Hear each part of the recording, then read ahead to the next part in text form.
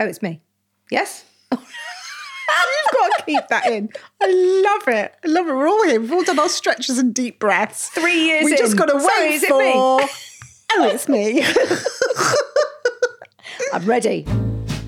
Hello and welcome to The Great Indoors. The podcast which reveals everything you ever needed to know about interiors and explains how to make it all really work for you in your home. I'm Kate Watson-Smythe. And I'm Sophie Robinson. And today we're in Kate's house. Oh, I do love coming round to your house, Kate. It's always so tidy. It's like it's styled for a photo shoot. Are you a bit drained by all the muted colours and tidiness? It's muted, but you know I love a little bit of muted reprieve. I like coming around for a few hours, no more than that. Okay. And enjoying this more muted, shall we say, sludgy colour palette. Sludge, thanks for that. Yes, well, maybe I'll only let you in for a few hours at a time. But that said, we are undeniably in the Christmas zone. So today we are going to embrace that wholeheartedly, or as wholeheartedly as I can manage.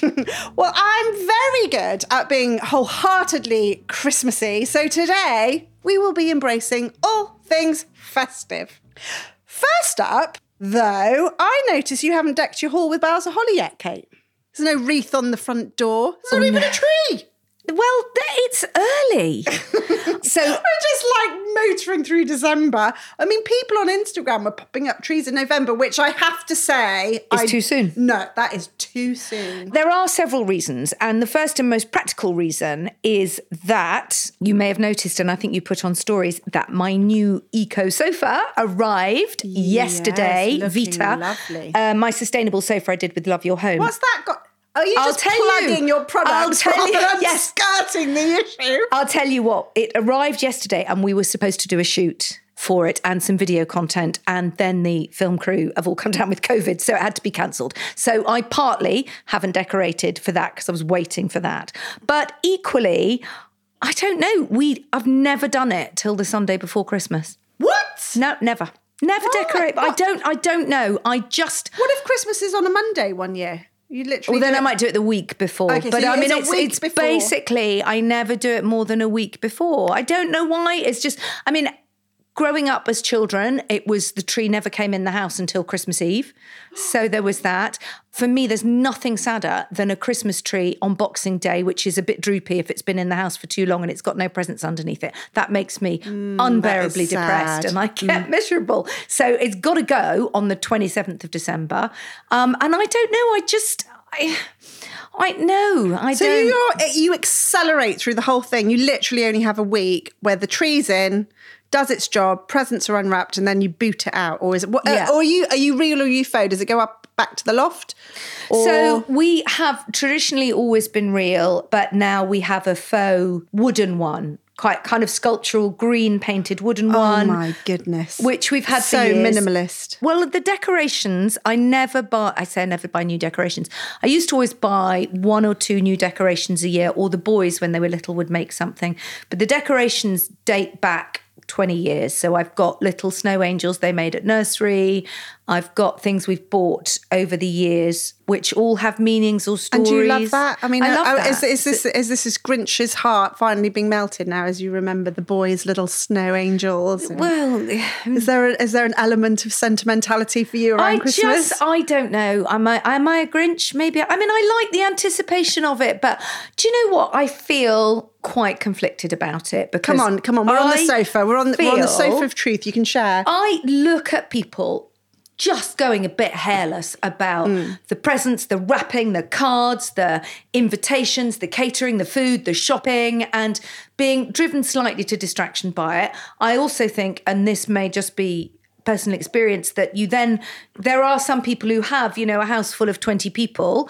I think that's probably a huge amount of stress for about 3 of them. I think that's probably trying not to have a row for another 5 of them. I think that there's this, we sort of pushed this fairy tale notion of we're all going to get together and we're all going to love each other, and it's, it's not going to be remotely family, stressful. Aren't we, folks? Yeah. And I think the reality is for a lot of people that's not the case. And I get slightly cross with having that narrative pushed. And we have just the 4 of us and we have a lovely day. We tend to treat it like a kind of special weekend, a weekend with presents. But I really try hard to resist all that. You've got to do this and you've got to do that. And if you don't come from a huge happy family full of people who love each other, then you're somehow deficient, because I think most people don't. And I also think that last year, when Christmas was cancelled at the last minute, of course, I think it was awful for a lot of people.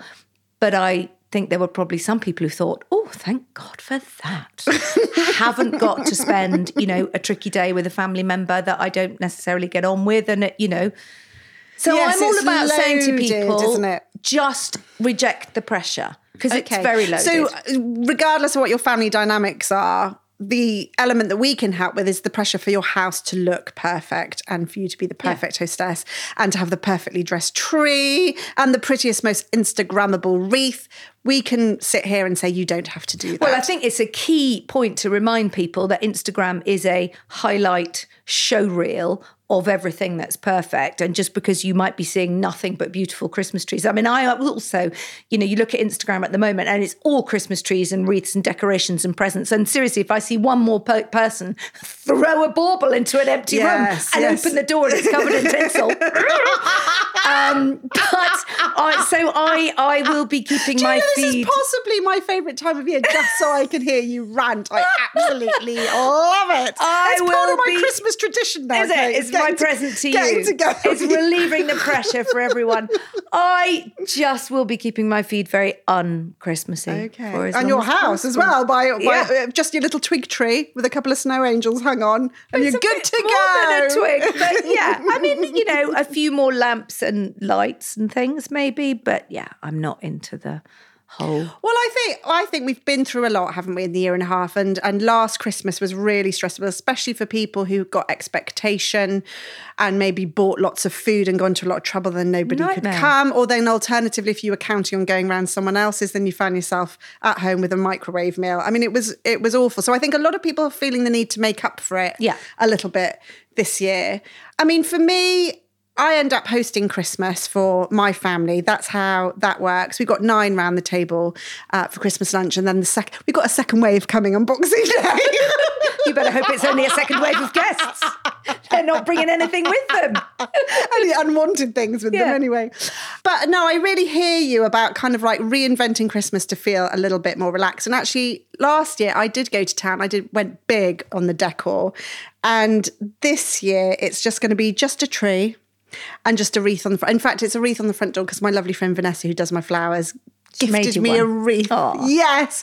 So that's going on the front, but I'm going to stop there and not do the hallway. I did the hallway, I did the dining room, did centerpieces. We had like a garland over the fireplace. I mean, it looked amazing. And I think it worked for me last year because we'd been in lockdown, hadn't we, for quite a long time. And just reinventing the house to feel different was really important last year. And that's what I love about Christmas decorating is there's an opportunity to make your house feel and look different. And for me, it's even more twinkly lights and more colour and more tinsel and more glitter and more is more. So I enjoy that. This year, I think because it's just been exhausting, I think with everything opening up this summer and back to work, but still element of uncertainty, I just feel burnt out. Yeah. I'm going into Christmas on an empty tank.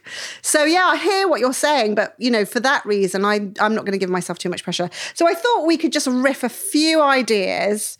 Maybe our listeners have already decked their house out full bonanza styly. Or maybe they're in a bit more of the space that you or I are in the kind of like, we just need to look after ourselves first and then we can look after the house. I thought it'd be nice to just chat about a few maybe like last minute Christmas decorating ideas, because I mean, we are motoring towards the big day at this point, but also thinking there's a lot of conversations about being a bit more thoughtful and sustainable. I've even read a few things in the paper about the concept of not even giving gifts. Oh, no, I'd like a gift. I may not be all over the Christmas tinsel, but I want the presents. Come on, man.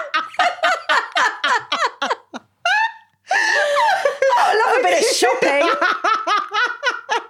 Let's get the priorities straight here. Keep the gifts, but you've got to forego too I don't want to be tripping over the tinsel, but no,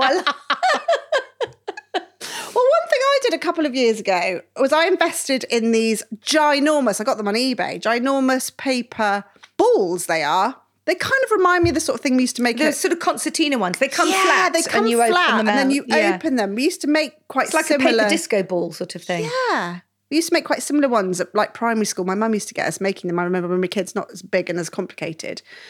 They keep really well. I've had them for a few years now, and I think they have massive impact. I actually put them all around, because quite often, not for you, obviously, but for people who put their tree up a few weeks before Christmas, it can look quite empty. So I stuff all my big giant paper balls under the tree. Oh, that's a good idea, because obviously and then I can put them the back. presents under too soon, because not if you've got small children. Yeah, exactly. Or I could put them back on Boxing Day when it's all looking sad and empty. That's a good idea. I hadn't When thought I'm of that. chucking mine out the window. Yeah, you're chucking yours out the window. So there's a lot more sort of paper decorations. It's all about trying to get away from the tacky plastic, isn't it? And I think it's interesting. Over the last few years, you will have had the same, lots of emails sort of starting possibly even in October, but, what is your Christmas tree theme? What is your Christmas tree trend?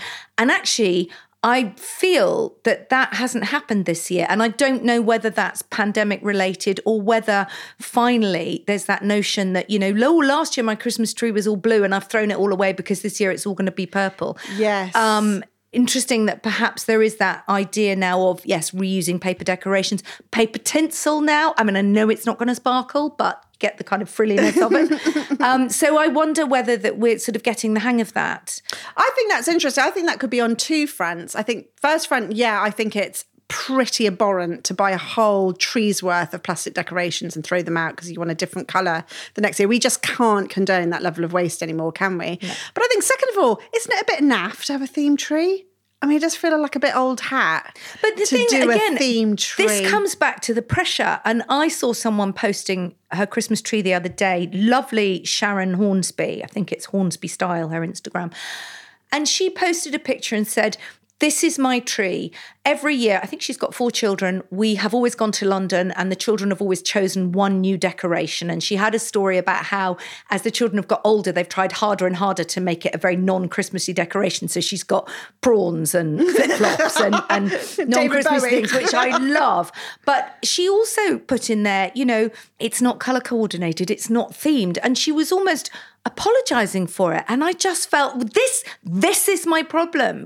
Don't apologise. Every decoration on that tree has a memory, a bit like mine does. And there is no theme and there's no colour and it's all a bit broken and a bit sort of shabby. Well, that's the beauty, I think, of dressing the tree. And I'm with you, actually. I like that sentimental sparking of memories because, like you, I've collected Arthur's little homemade decorations. I've got some of my grandmother's decorations. I mean, Christmas is all about nostalgia after all, isn't it? Yeah. And I think it's got to be about memories because that's where the family thing comes in, and rather than just, more shopping. And then a few ideas to add a little bit of sparkle and glitter because we're very close to Christmas now. This is the time of year where I start going in the garden and snipping a few evergreens, dotting them around the mantelpiece. Like I said, I'm not going all out for the full-on garland this year. All it takes, I think, is a few red berries, bit of holly, just some sprigs. My mum used to always pop it on top of picture frames, which I find really sweet. I've got some faux eucalyptus, which I've had for years, which tends to sit in a vase on the kitchen island. But even moving that around on top of picture frames. Years ago, we bought a garland of sort of flower fairy lights, which we wound up the stair banister. And we had it there for years and it looked really pretty. And we just never took it down. And then, of course, we had to take it down because we were painting the stairs and we had to cut it off because we tangled it up so well. But I think you can do... if you don't have the space for a big tree, I would say don't feel under pressure. We also had for many years a tiny little faux plastic tree, still got it, that sits on the table rather than a decoration on the dining table and just has a few little decorations on it. And if you live in a smaller space or you haven't got room, then that works just as well. Yeah, bit of twinkle. Get the buble on the stereo. Oh God. Here we go. Pour yourself something strong. Christmas music. The other thing I wanted to, while we're on the subject of reusing and keeping, is Christmas paper. Because that's... do you keep your Christmas wrap? Well, you can't always because it does get torn and, I have wrapped presents in newspaper with black ribbon for years because I always think that looks quite nice. The copy of the Financial Times, it's pink with a black ribbon. It looks quite nice. It's very on brand. But it's Japanese and I'm going to pronounce it wrong, aren't I? But is this when you wrap things in fabric? Yes. Do you want to say it? No, I'm going to try furoshiki. That Furoshiki wrapping paper. It's not cheap because it's reusable, but if you don't want to buy reusable fabric wrapping paper, you can actually just wrap presents in tea towels. You get beautiful tea towels now. What? And then that's an extra present, or they can keep them. Idea. It's not a ridiculous idea. My presents in tea towels? Nice tea towels to dry for. Has amazing tea towels. People frame tea towels because they look so nice. Those sorts of tea towels are really expensive. The bundle you get that are black pillowcases. Oh, enough. Or brown paper and string. What I do. I keep all my ribbons. I do that. I keep all the ribbons and any decorations like that. And then I, in the past, have just used like postage brown wrap and then really bright ribbons. And again, you can like stick a little bit of like rosemary or a bit of, actually, this is a good hack. You know, if you've got a real tree and you wedge it in a corner, start snipping branches off the back that you don't see. Oh, yes, because they just get in the way. Yeah, they just get in the way. And you can use those as extra decorations or indeed to pimp your presents. And also, actually, if you're using brown paper and you've got small children, obviously mine at 18 and 20, this is not going to fly, but the old potato print decoration. Oh, yes, I've done that. You can get them doing a bit of nice. that on your brown paper that make it look nice. Oh, look at you getting crafty. Oh, well, it's my middle name. Kate Potato Watson's wife. Do as I say, people, not as I'm never ever going to do.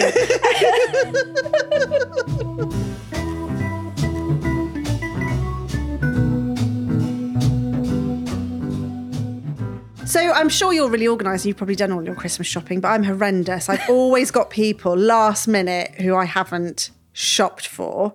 So I'm using this opportunity, Kate, because you do the best gift guides on your blog every year, to try and find out if we can think of some good last minute present inspiration. I mean, for me, the hardest person I have to gift for is my husband, Tom, because first of all, he totally hates consumerism and stuff. So he's making a stand before I've even bought him anything, that he doesn't need anything. But also men I hate to stereotype, but it's kind of true. And it's also true of some women, but they just go out and buy it the week before. My husband will come home 2 days before Christmas and go, "Oh, I've just bought this really nice jumper." I'm like, "Are you kidding me? I've spent 6 months wondering what to buy you, and you've just bought yourself something the day before." And my 18-year-old is showing signs of doing the same thing. Yeah, I mean, that is just the classic, isn't it? You know. Oh, well, I suppose I would say I do find Tom difficult, but actually I'm probably the hardest in our household because I have quite high expectations and views on the things that people gift me. But the thing with Tom and the consumerism is, it's interesting, isn't it? Because I get that, every year people are upset about the sort of rampant consumerism. So one of the things I would try and think about for someone like Tom is thinking about what he likes. I mean, the key to a really successful present is something, obviously, that they want and use, but that they wouldn't have bought for themselves. So, you can buy someone a mug, starting with a small budget, but make it a beautiful mug because they might just be using the free mug that came with Sports Direct. So buy them a beautiful mug that they will enjoy every day. And then you can, building up with your budget, buy them a box of really fabulous tea bags that they might not use for every mug of tea. Like a Fortnum and Mason pack of tea or something. Or some really great biscuits. So strip it right back. Like sometimes we overthink it. A nice mug, everybody likes a nice mug. Absolutely. That you use every day. Yeah, no, they do. He's really actually quite snooty about the mugs that he uses. And there's half the mugs in our drawer that he won't use because he likes the porcelain mug. So there you go. You've got a starting point. And the other way, I think... So maybe for him, he's a coffee drinker. So then I build really it out nice coffee or coffee beans or a coffee press or, and you can wrap it all in a tea towel so he can wash his own mug. There you go. I told you it was a good idea using tea towels as wrapping paper. It's perfect for the anti-consumerist amongst us. Winning. But it's true, isn't it? There was a conversation on Twitter the other day about what do you buy for men. All the gift guides are always about socks and whiskey. And gadgets. And Tom's he's not interested in gadgets. And my husband looks at those and every weekend for the last month, the papers come through the door. We get them on Saturday and Sunday and it's like 297 Christmas gifts. And it's now become a challenge in this house. I go to my husband, right, there you go. There's 297 things there. You must want one of them. And even I know as I flick through them that he doesn't. Right. So it's that. And also, I don't want to be classified as the fashionista or the foodie or the madcap woman over 40. Right, I don't like that categorization. And also, I feel quite often those gift guides are put together so that they will look nice on the page.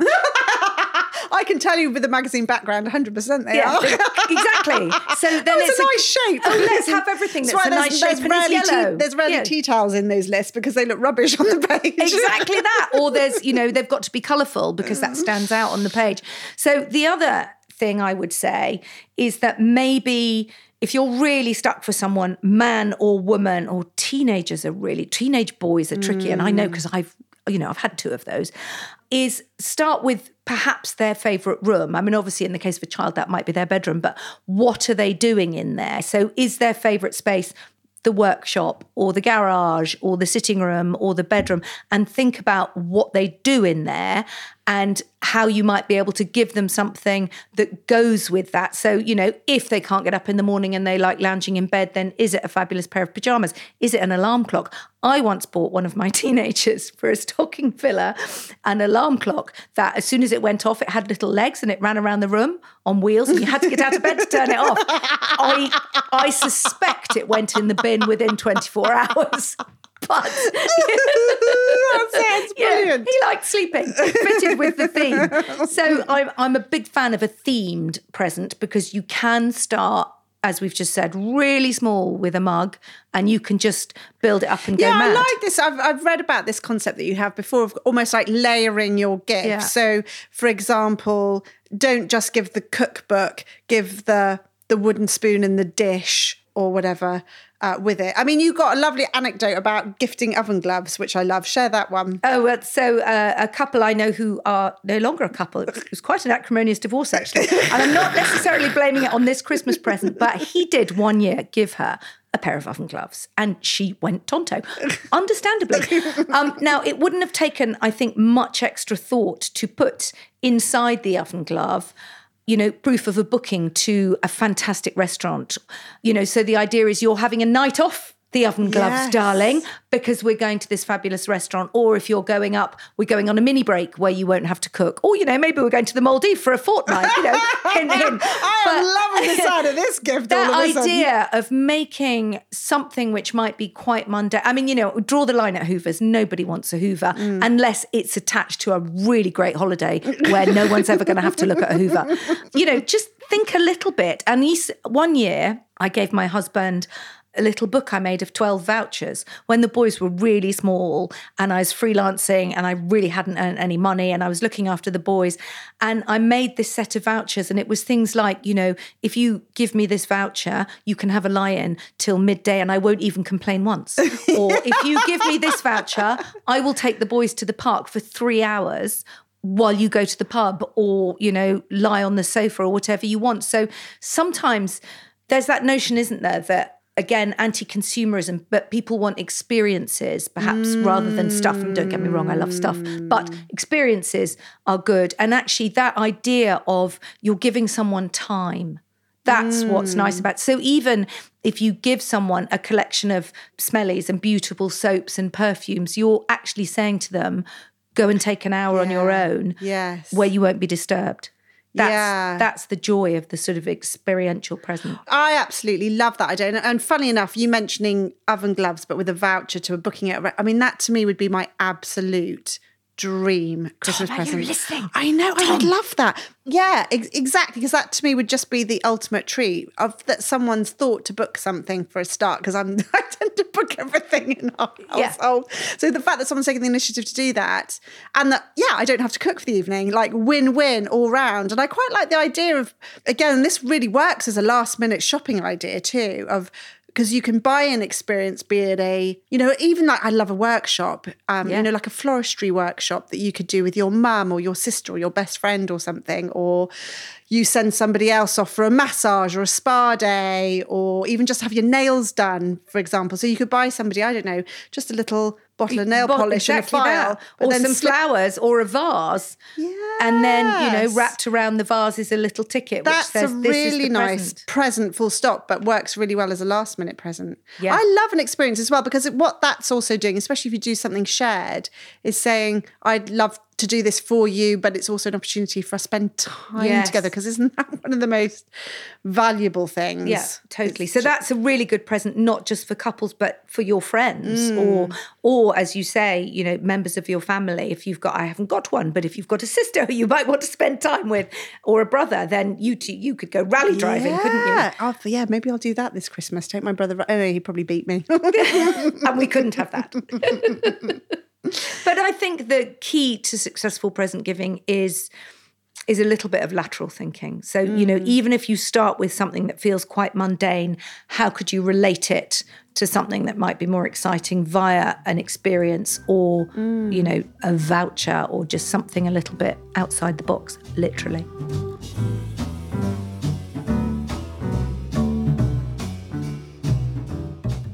Our Facebook page, The Great Indoors Podcast, is, of course, awash with Christmassy chat. So do check it out. And you must also, of course, follow us on Instagram, where I'm Sophie Robinson Interiors and she's Mad About the House. And our style surgery this week is from Kirsty. Please can I ask the podcast, we are having an open plan kitchen diner family playroom being built with a separate office toy storeroom.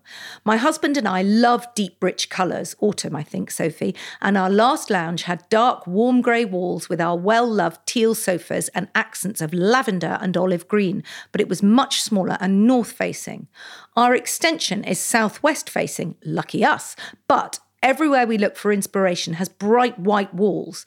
How do we use colours on the walls to create a relaxed, cosy family space whilst keeping it feeling large? Oh, what an excellent question, Kirsty.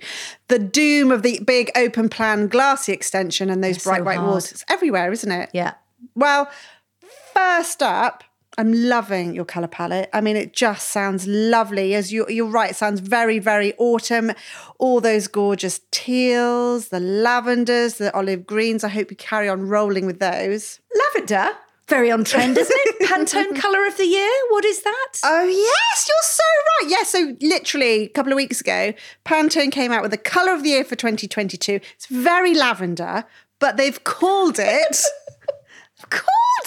very Perry. Very Perry. So what they're saying is it's a periwinkle blue, which has undertones of red, which is essentially lavender. It's kind of lilac. It's purple, right? Yes, but they're calling it very Perry. And I don't know, listeners, I don't know where you are in life, but me and my girlfriends, if we're having a bad day, we say, oh, I'm feeling very Perry, which basically means bit angry, bit hot, bit flustered. Bit perimenopausal. I thought that was hilarious because I have never said that. But now that colour, I mean, I didn't love it to start with, but now that's it. I'd be very interested to know, let us know if you're here for the very Perry or if you're just living very Perry, as some of us are. And does that feel a very violent shades of purple to you?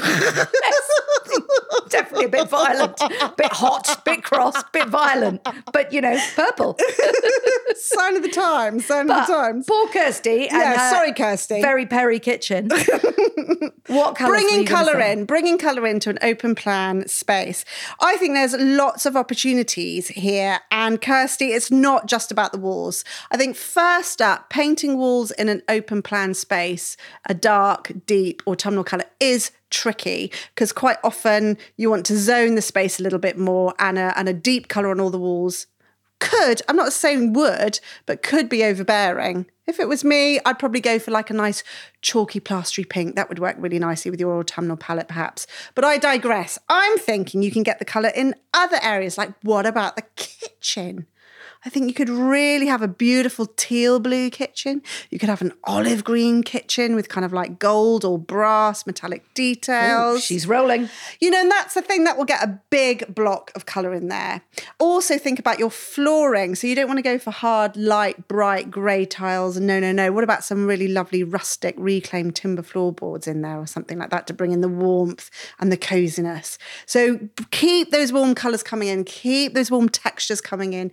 Go for those lovely velvet sofas, be they in one of those lovely claret reds or deep blues or deep greens. I mean, roll with that palette and punch the colour in everywhere else. And I think the key to that is you say you're looking everywhere for inspo, has bright white walls. You know, a south-facing room with you put bright white on the walls, it's just going to be dazzling. You're going to need your sunglasses in there when you go in. So I think you want to knock that back, and you don't sound like you want white walls anyway. But for anybody else in a similar sort of very light, bright room, you want to take it down and have a chalky white or a sort of natural linen colour if you're not into the bright, bold colours. As you say, plaster pink is lovely. And I think it's difficult, isn't it, with those rooms, because it's already a light room. And there's a school of thought that says if you've got a light room, why deliberately make it dark by painting it in a darker colour?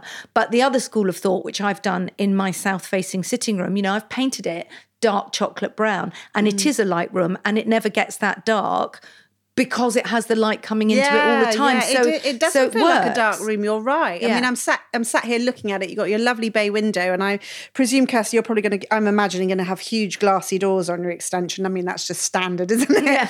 So you don't have to worry about the space looking dark. So you can really ramp up the colour. Oh, go on then. Should we get Kirsty to wrap the whole space in a lovely dark olive or navy or something? I think it would just look amazing. So nice. And then you don't say what the ceiling is. It may be glass or it may be a normal plaster ceiling. But again, don't go for a contrasting bright white ceiling. You know, have a soft gold or even yellow. It might be like the sun is shining there in there all the like time. A mustardy yellow. Mustardy. Or can you...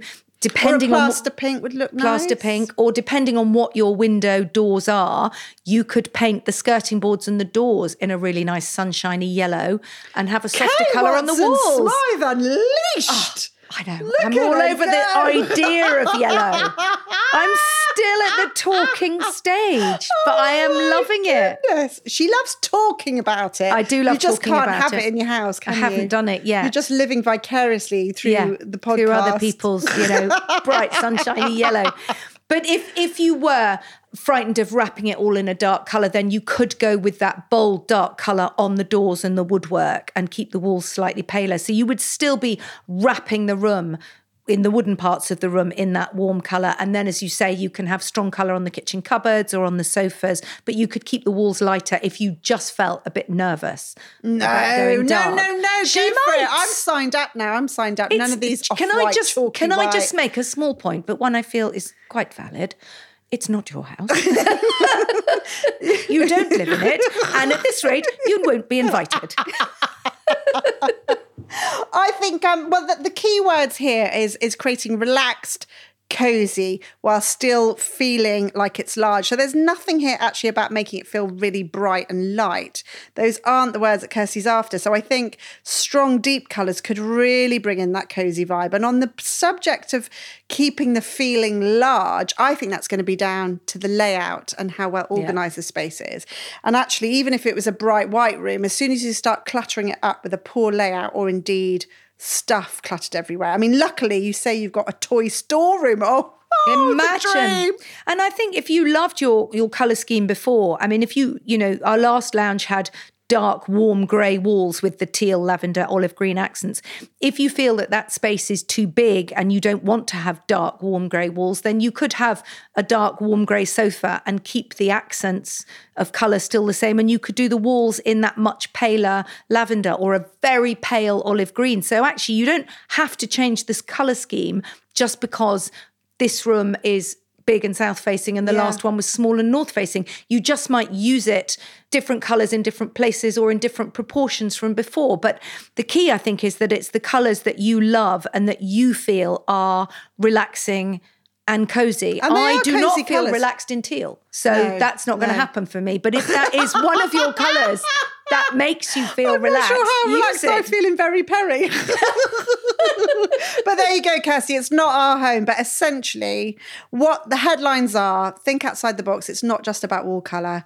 Get some colour on those cabinets, big colourful rugs on the floor, gorgeous textured flooring, pile on the velvets and the wools and the shag pile. Oh, it just sounds gorgeous. And send us a pic when you've done it. I think that's the key for Cosy, isn't it? It's texture and fabric and material. There we go. I hope that helps, Kirsty.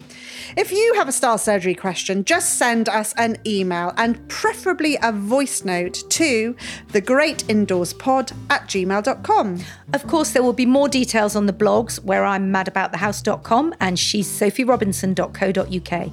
And a little Christmas gift of a review on your podcast app would certainly be much appreciated if you have a second. And thanks to our producer, Kate Taylor of Feast Collective, and to all of you lovely lot out there. Have a very, very happy Christmas. And we'll see you in the great indoors.